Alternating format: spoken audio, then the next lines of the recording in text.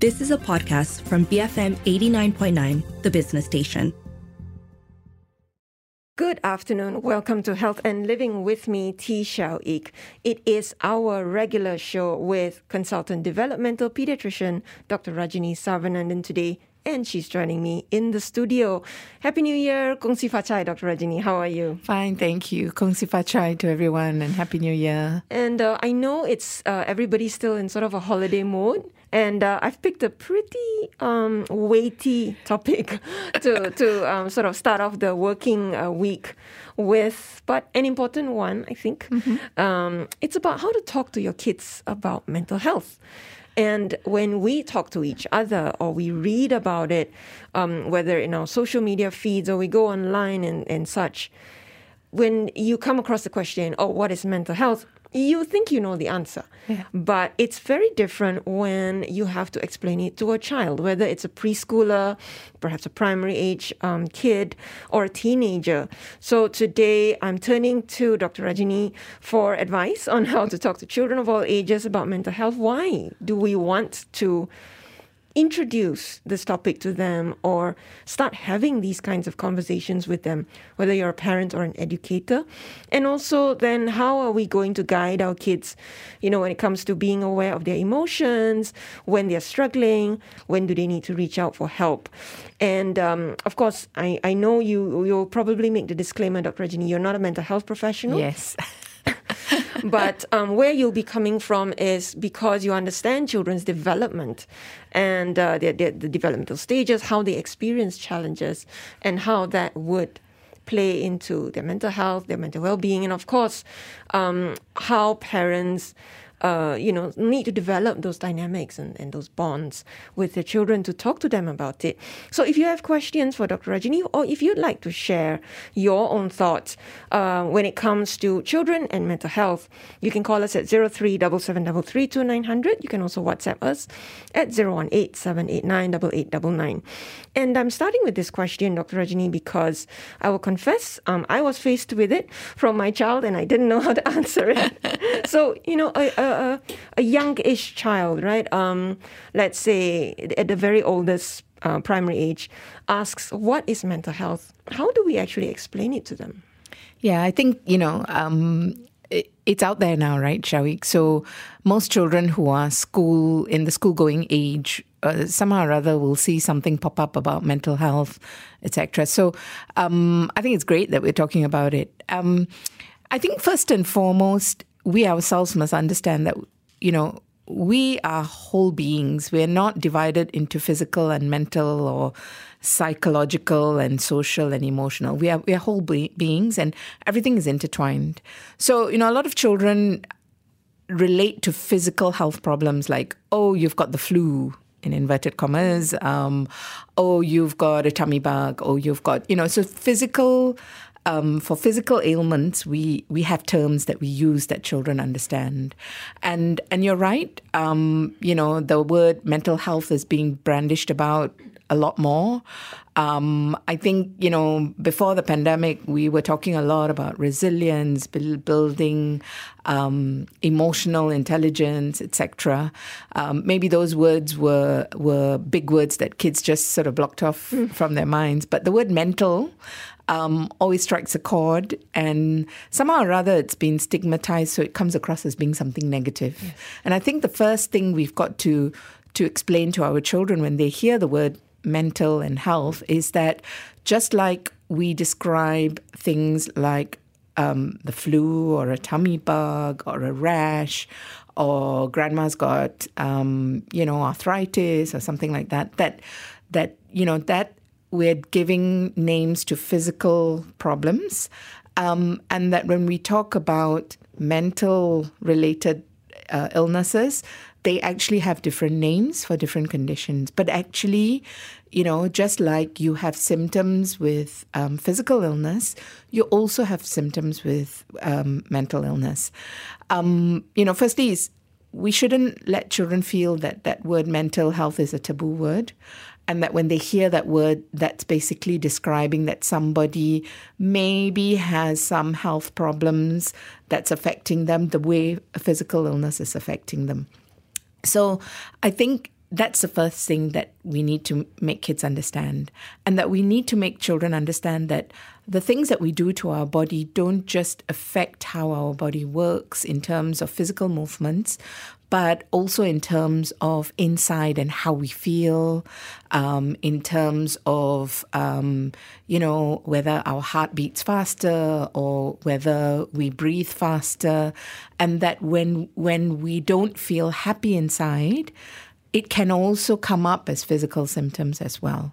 Yeah, and I think that's important, that we teach our children that both physical illness and mental illness sometimes can show itself in similar ways. Okay? So having an upset stomach may actually mean that you don't feel good, maybe because there is actually bacteria or some sort of germ in your tummy.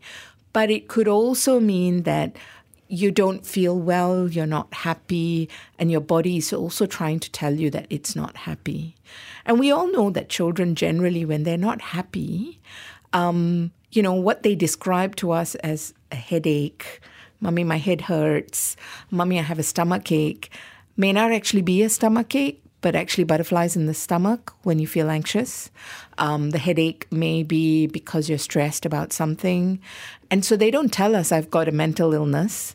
They don't tell us words like, okay, maybe now children will start to use words like, I think he's depressed, or I think I'm depressed, or I think I have OCD. That seems to be the term I hear amongst a lot of children nowadays who come to my clinic, sometimes describing the younger siblings.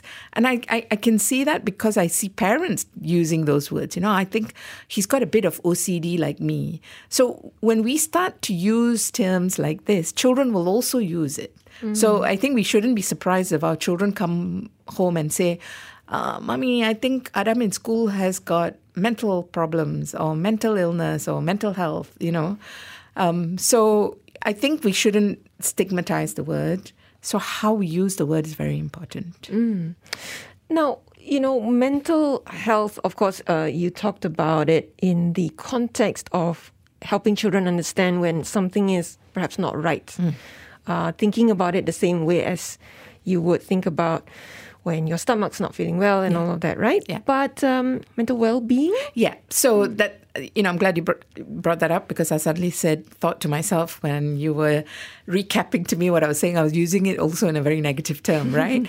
But so in the same way, I think we should talk about it in terms of that mental health is not a negative thing. It's not an illness. It's just describing your well-being, just like we describe physical health. So, whether we want to use the term well-being, which is a longer word which children may not sort of gel with, is also, but when we talk to them about how we look after ourselves, we should talk to them about our physical wellness as well as our mental wellness. Yeah? Because if you think about it, what are the strategies we use when dealing with people who actually have things like mood problems or stress management?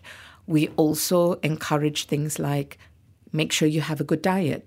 We know that, the gut and the brain are very interlinked, and gut health also reflects your brain health, in effect. We know that, physical exercise is very important, not just in terms of your heart, in terms of fitness, but also in terms of how you manage stress and, the balance of all the different neurotransmitters in your brain, and that can affect mood, etc. So we need to make children understand, just as we emphasize to adults, these are not two separate things in your body. It's one. And so the terms you use, so I guess we should always, when we're talking to children, talk about words in a positive light. Yeah. So speaking of mood, how do emotion words come in, right? Yeah.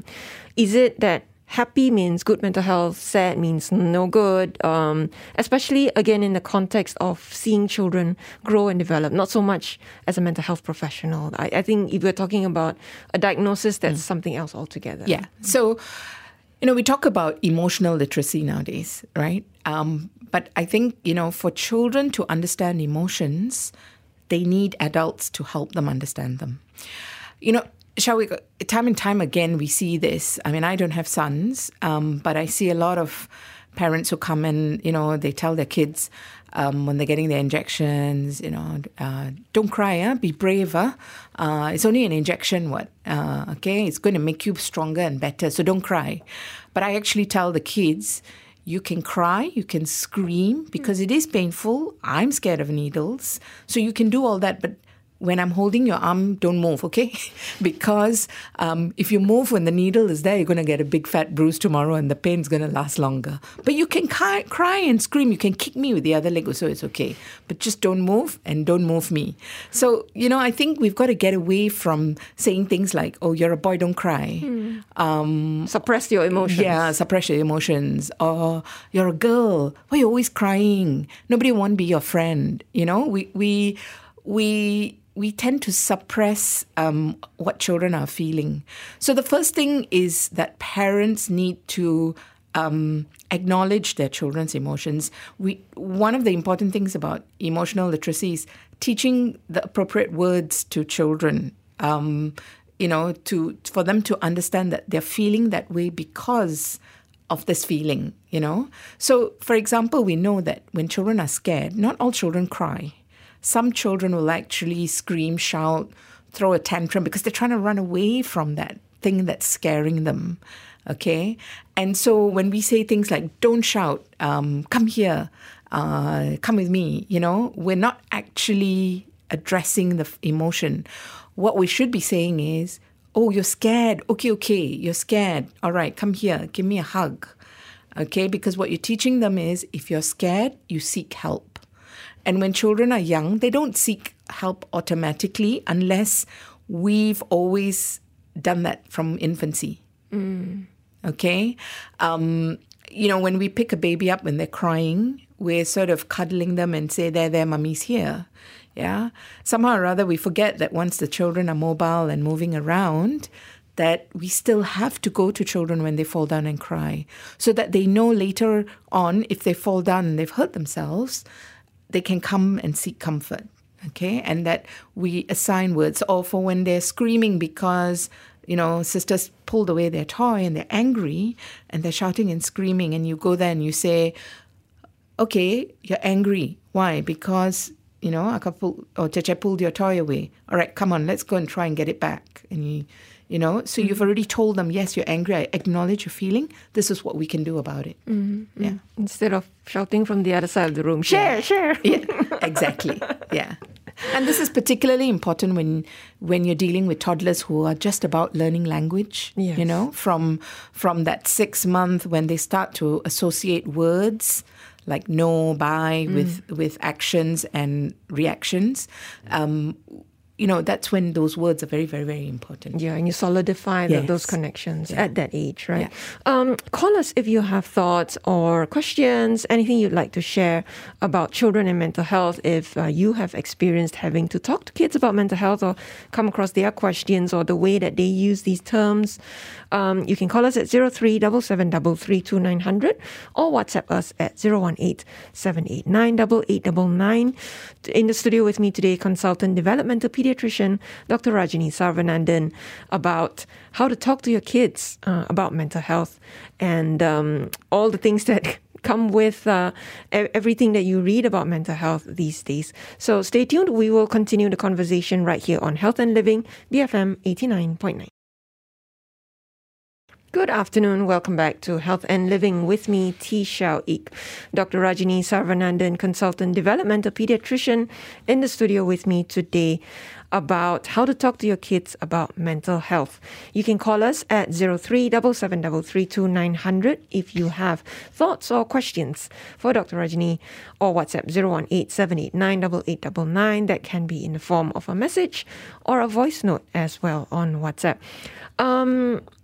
We've already kind of gone across and we started about building up those connections when a child is still an infant, how you comfort them and how you help them to acknowledge emotions and sort of teach them that, what they do when they're in trouble, if you show them that you provide that comfort and help that sets that foundation for them. We've talked about the toddler age as well. Does it change as kids get older? And especially, I think, as they start to look elsewhere for information, for companionship, and turn to peers instead, or social media today, as is the case? Yeah, I mean, we know that, as they approach the teenage years or the adolescent phase, which, seems to be getting younger and younger. It's not the teen, right? It's the tween phase, where, social media, friends actually start to play a bigger role in how they understand what's going on around them. I think this is particularly true, especially if that bond or that communication between adults and children are not very strong. Yeah. And so, I mean, just overall, we do know that, as they move into the adolescent phase, peers become very, very important. But what's interesting, though, Shawik, is although we perceive that, but actually when we look at children who, surveys have shown that actually a lot of children worry not just about peers, but actually family worries are often first. So that tells you that at the back of their minds, families are still very, very important. But of course, peers start to play a bigger role, not just peers, but also teachers. How many times as a parent, you've heard your kid say, but teacher said this. So teacher must be right and mummy's the wrong. Even though the mummy might be a teacher in the same school, we do find that, right? Or never mind if mummy is the doctor, but if teacher says this, teacher must be right. So you see that children start to have different role models as they go in, and definitely when they enter that preschool phase, teacher, everybody wants to please the teacher, be the teacher's pet, etc. And then it moves on to the early primary school years. Then we find that in the upper primary, sort of standard 4, 10, 11, 12, the friends start to play a bigger and bigger role. Which is why it's very important that we need to empower children so that they can be good role models for each other as well. And so this is a societal thing, and yes, it starts with the home, but it's also important as a community that we have these conversations. And I think, you might get some parents who feel like, okay, this is natural, they will be with their friends, let them be. Or some parents who might sort of rush in and, know you're going to get negative peer pressure.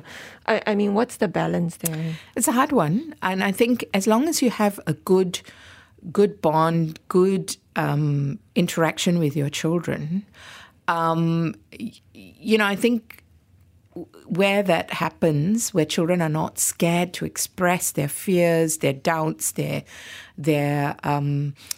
if we as adults take what they say seriously and don't put down what they say, they will be happier to share with us. I'm guilty of this as a mother as well, although I'm giving the advice. When your kids come home and they talk about, their friends having relationship issues and how upset their friend is, and in the back of your mind, you're thinking, gosh, you guys are only 14 and 15 and 16.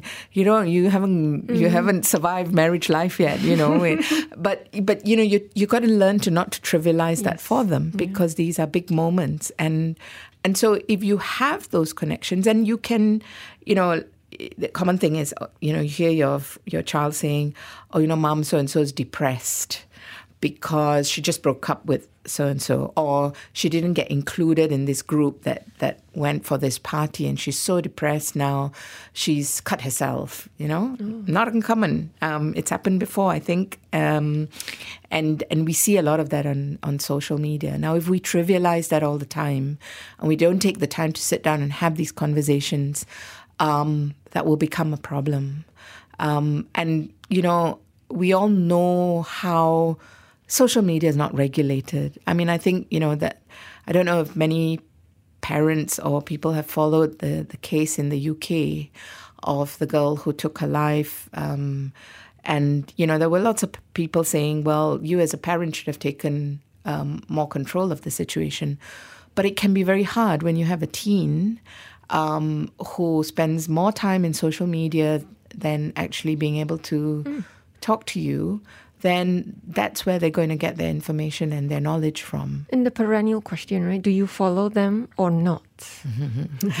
Hard one. I would say if you are not following them, you need people who are responsible following them. So an older cousin, an older sibling, to sort of keep an eye, or even a friend. So, in my personal thing was with my eldest, we followed her and we set down some ground rules, which, luckily she stuck to, and then did break once or twice. But, she was a teen, but, learned from mistakes. And then maybe out of, if mom and dad gave me those rules, I'm going to make sure my sibling has those rules too. Why should I only be the one who suffers? Whether it's that or whether they're really looking out for their younger sibling, then you find they police the next one. I have a big gap between my eldest and my youngest. So by the time the eldest went through that whole teen phase and became a bit more sensible, we didn't have to follow the youngest who joined Instagram, because I hate not that I hate social media, I just find it so difficult to manage social media. So so the older sibling then stepped in. But I have friends who got their friends to follow their children, and that's okay. But we do need eyes out there, just like in the old days where neighbors looked out for neighbors' children. I know that doesn't happen so much nowadays, but so we need to find a tribe, a community to look out for each other in this new playground that kids are in, right? And you talked about empowering kids to be role models for each other. Yes, and that's got to come from children themselves first, being familiar with their emotions, like you've said, that emotional literacy and knowing how to cope when they're struggling. Yeah. And knowing how to respond to others who are hurting them or struggling with, right? Yeah. All the relationship kind of stuff. Yeah. I mean, people have this idea that, a lot of schools now have started to take that approach of peer mentoring, amongst teens, which is great, But sometimes I've come across counselors saying things like, oh, but it's so hard to find the right mentor. And you often find in many schools, they look towards the prefects or, those who've been appointed to leadership positions as the mentors. But actually, we should look again. We should get, sometimes it's the children who have fallen down but have bounced back. They may make better mentors than those who come from the sort of perfect family where, everything's hunky-dory. And they've not really experienced hardship. And sometimes we need to look at those children because they have probably better resilience than those who haven't faced hardship. Absolutely. Now, we have a very interesting question on WhatsApp. I love this. How do parents talk to a 4-year-old girl who takes a long time to finish her meals? And I love it because obviously I'm a parent, I relate. But also, I recall we did a show together. We talked about kids who are having feeding issues and sleep issues and how that's related to, their mental well-being as well. Yeah. So do you want to take this one? So you have to ask yourself why my child is taking a long time to finish her meals. The question is, when did you start to allow your child to self-feed? Because the children who start to self-feed from a younger age, they learn to eat faster. And those who have been brought up being fed and have distractions such as TV, video, screen distractions, or distractions that are not controlled. So it's okay. We say it's okay to have story time during a mealtime as long as you pause and the kid has to eat. Not that you tell one story and then it's one mouthful and another story and it's another mouthful. So all this has to come. You have to look at it from that perspective. I think, the best thing is, again, peer modeling. Get your child to eat in school. Sometimes seeing their friends eat and get to play spurs them to eat faster.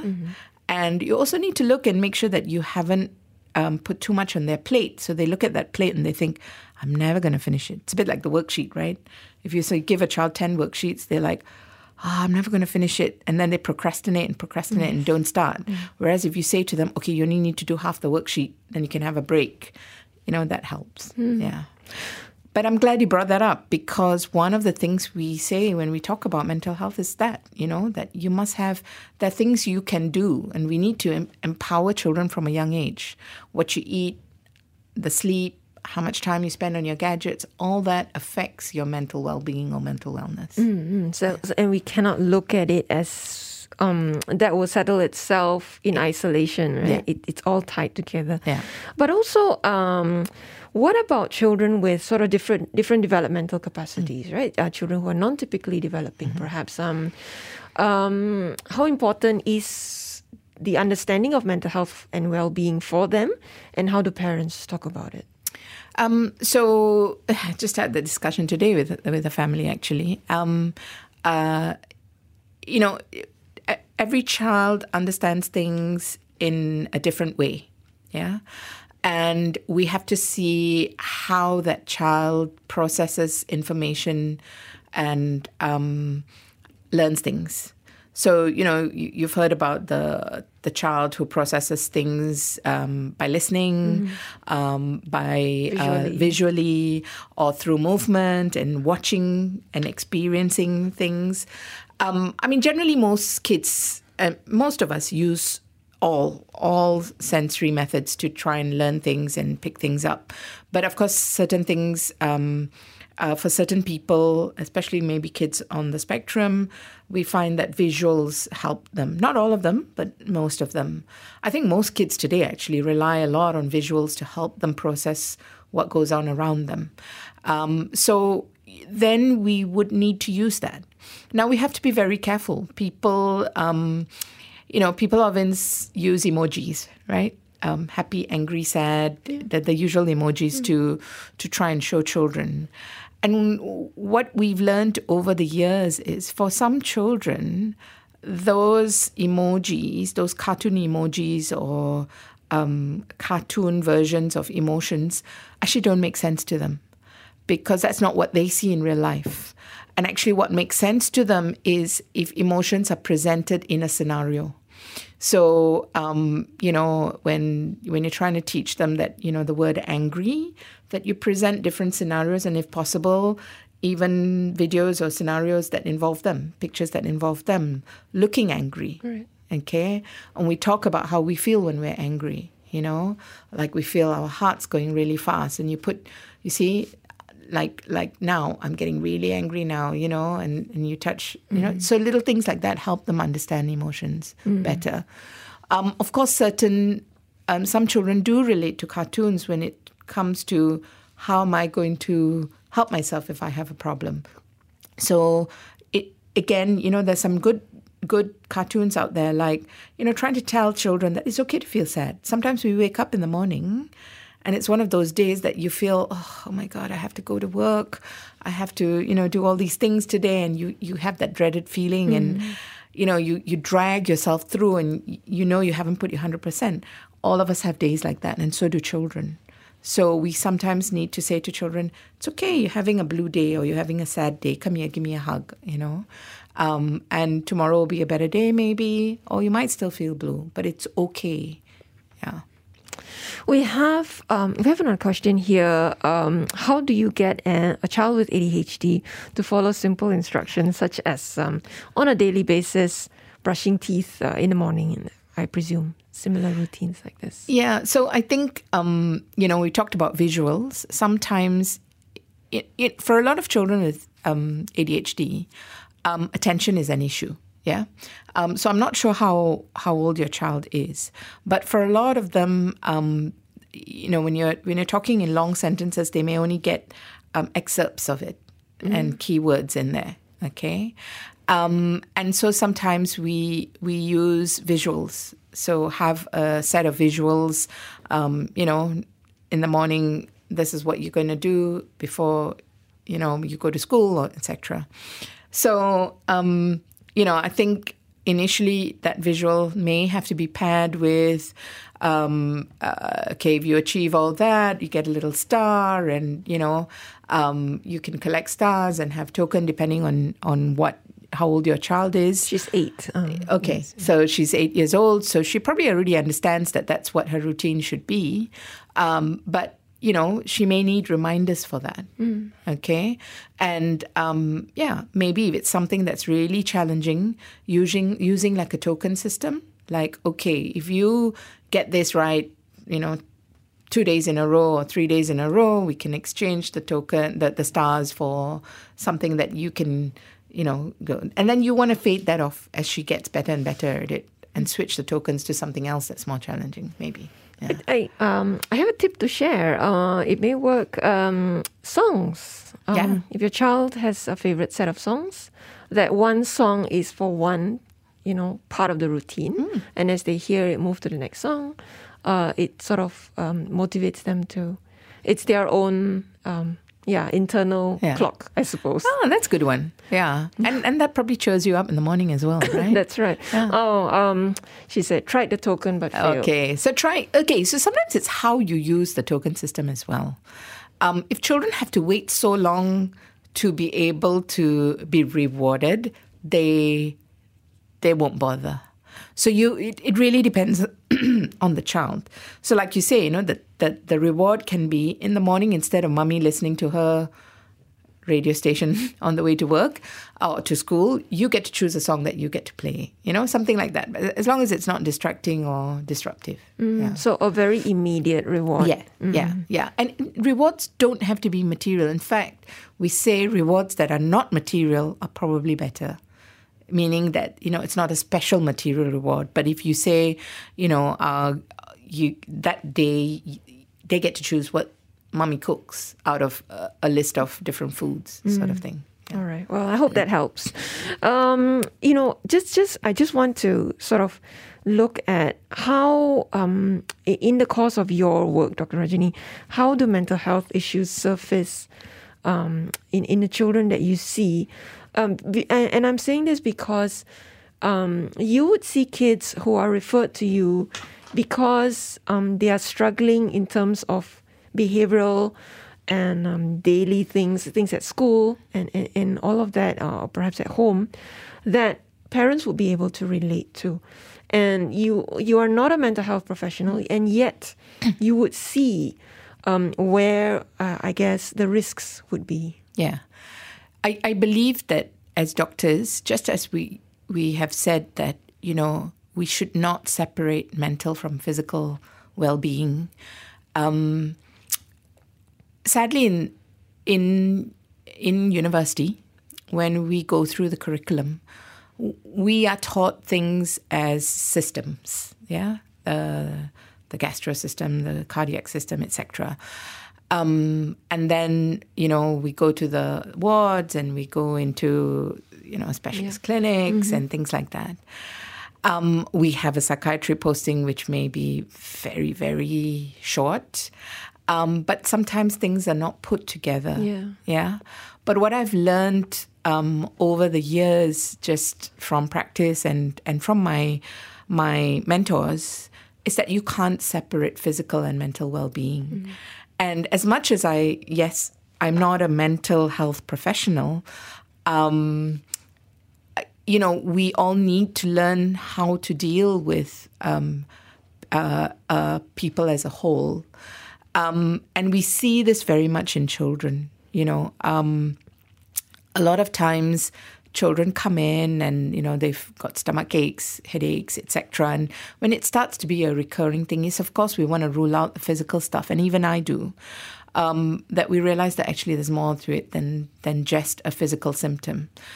In the course of my work, I see a lot of children, and I don't separate it. I don't separate social, emotional behavior. I try and look at it as a holistic thing. So, for example, families come in and they say, "Oh, his tantrums have got really bad," or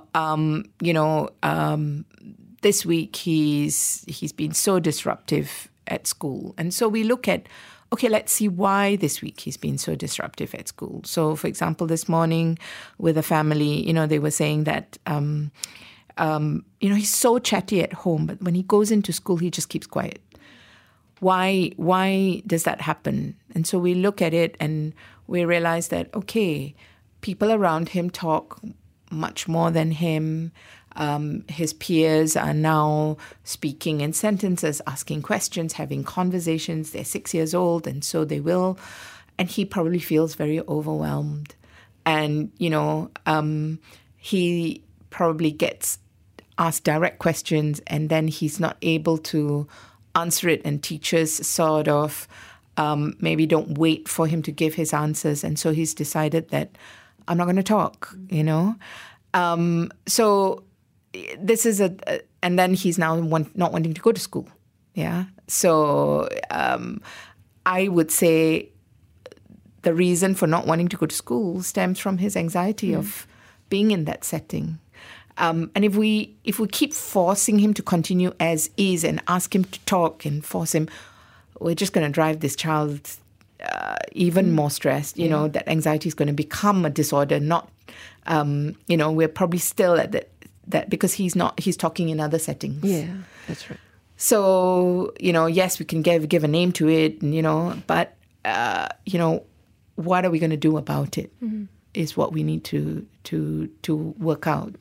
And when would parents need to perhaps think about, when it does become a disorder, the need to have their child see a mental health professional then? Yeah, so that's often, even in my line of work, even though parents see me regularly, the minute I suggest, I think it's time to see a psychologist, it's got better. Parents are like, why a psychologist? We're seeing you already. And I'm saying, I'm not a psychologist, and I can't see your child and you every week. And, we need more. We need more strategies. We need maybe to involve some play therapy. With adults, they use cognitive behavioral therapy, and with teens as well. With young children, play therapy is often very successful, working through anxiety disorders, etc. And it can work with even nonverbal children. I've seen that, with one of the children I work with who's not verbal. He doesn't talk. But when his behavior became very disruptive at one point in time, and nobody could understand why, and when he went to a psychologist who practiced play therapy, we worked out that, okay, he's starting to feel isolated and etc. So we were able to work through that. I would say, don't wait until something becomes a disorder. When you're starting to see that your child is looking unhappy, and start to reach out. I know in Malaysia, it's, we don't have a system of referrals or things like that. Yeah, there are more mental health professionals out there. There are more psychologists, counseling psychologists, clinical psychologists, etc. I think you did a very good show with Dr. Alvin about where to start. That's right. I think that was for adults, but I think it applies to children as well. I think, if you have a family doctor, start with them. Hopefully doctors now have a little network of people that they can refer families to who work across the board, not just with adults, but also children. What's important is when your child gets referred to therapists such as that it's not about your child going for therapy, but it's about working with the whole family. And that's very important. And talking to the kid about that they aren't made to feel like something is wrong. Yeah. So for the children that I see that who understand, and they see me and they see me often enough, I actually say to them, I know the parents always say, Dr. Rajini will help you. She helped you talk. She helped you do this. She helped you do that. And I always say, no, it wasn't me. I just told your parents where to take you. And this teacher and that person, this therapist helped you. But, so they come in thinking, and I do have kids who come in thinking and say, Dr. Rajini, can you help me, please? get better. And I do have to say to them, at the end of the day, we can, just like we helped you to be able to talk last time and we helped you to be able to do your writing, I'm going to suggest that Mommy takes you to see someone who will help you manage how you feel and how you behave. And I think that's very important, because what we want, with even for adults, it's about empowering us to know that we can be in control of what happens to us and our body and our mind and what happens to us in the longer term. Absolutely. And not have to rely on somebody to do it for us. And this is very important that we empower children as well. So that podcast that you mentioned, you can look it up, My Mind and Me, if you search on our website or on our app for that podcast. A final message, Dr. Rajini? Thank you, Shawik, for bringing up this conversation. It's funny, at the beginning of the year, I always have, SOSs about issues when kids start back in school, especially if they've had longish breaks, etc. And also probably the weather does something to our brains in December. But there is some correlation, right? Yes, there is. I think we shouldn't feel worried about using words to explain to children, but remember that we are whole beings and our children need to remember that, and that what we do to our bodies also affects our mind. And remember that we need to empower children to know that they are in control of their emotions and how they express them. And let's learn to understand that and help children understand emotions and how to deal with them. Thank you so much, Dr. Rajini. I've been speaking to consultant developmental pediatrician, Dr. Rajini Sarvanandan. And if you want to check out this podcast again, if you missed any part of it, it's talking to your kids about mental health on our website or on our BFM app. This has been Health and Living, BFM 89.9. You have been listening to a podcast from BFM 89.9, the business station. For more stories of the same kind, download the BFM app.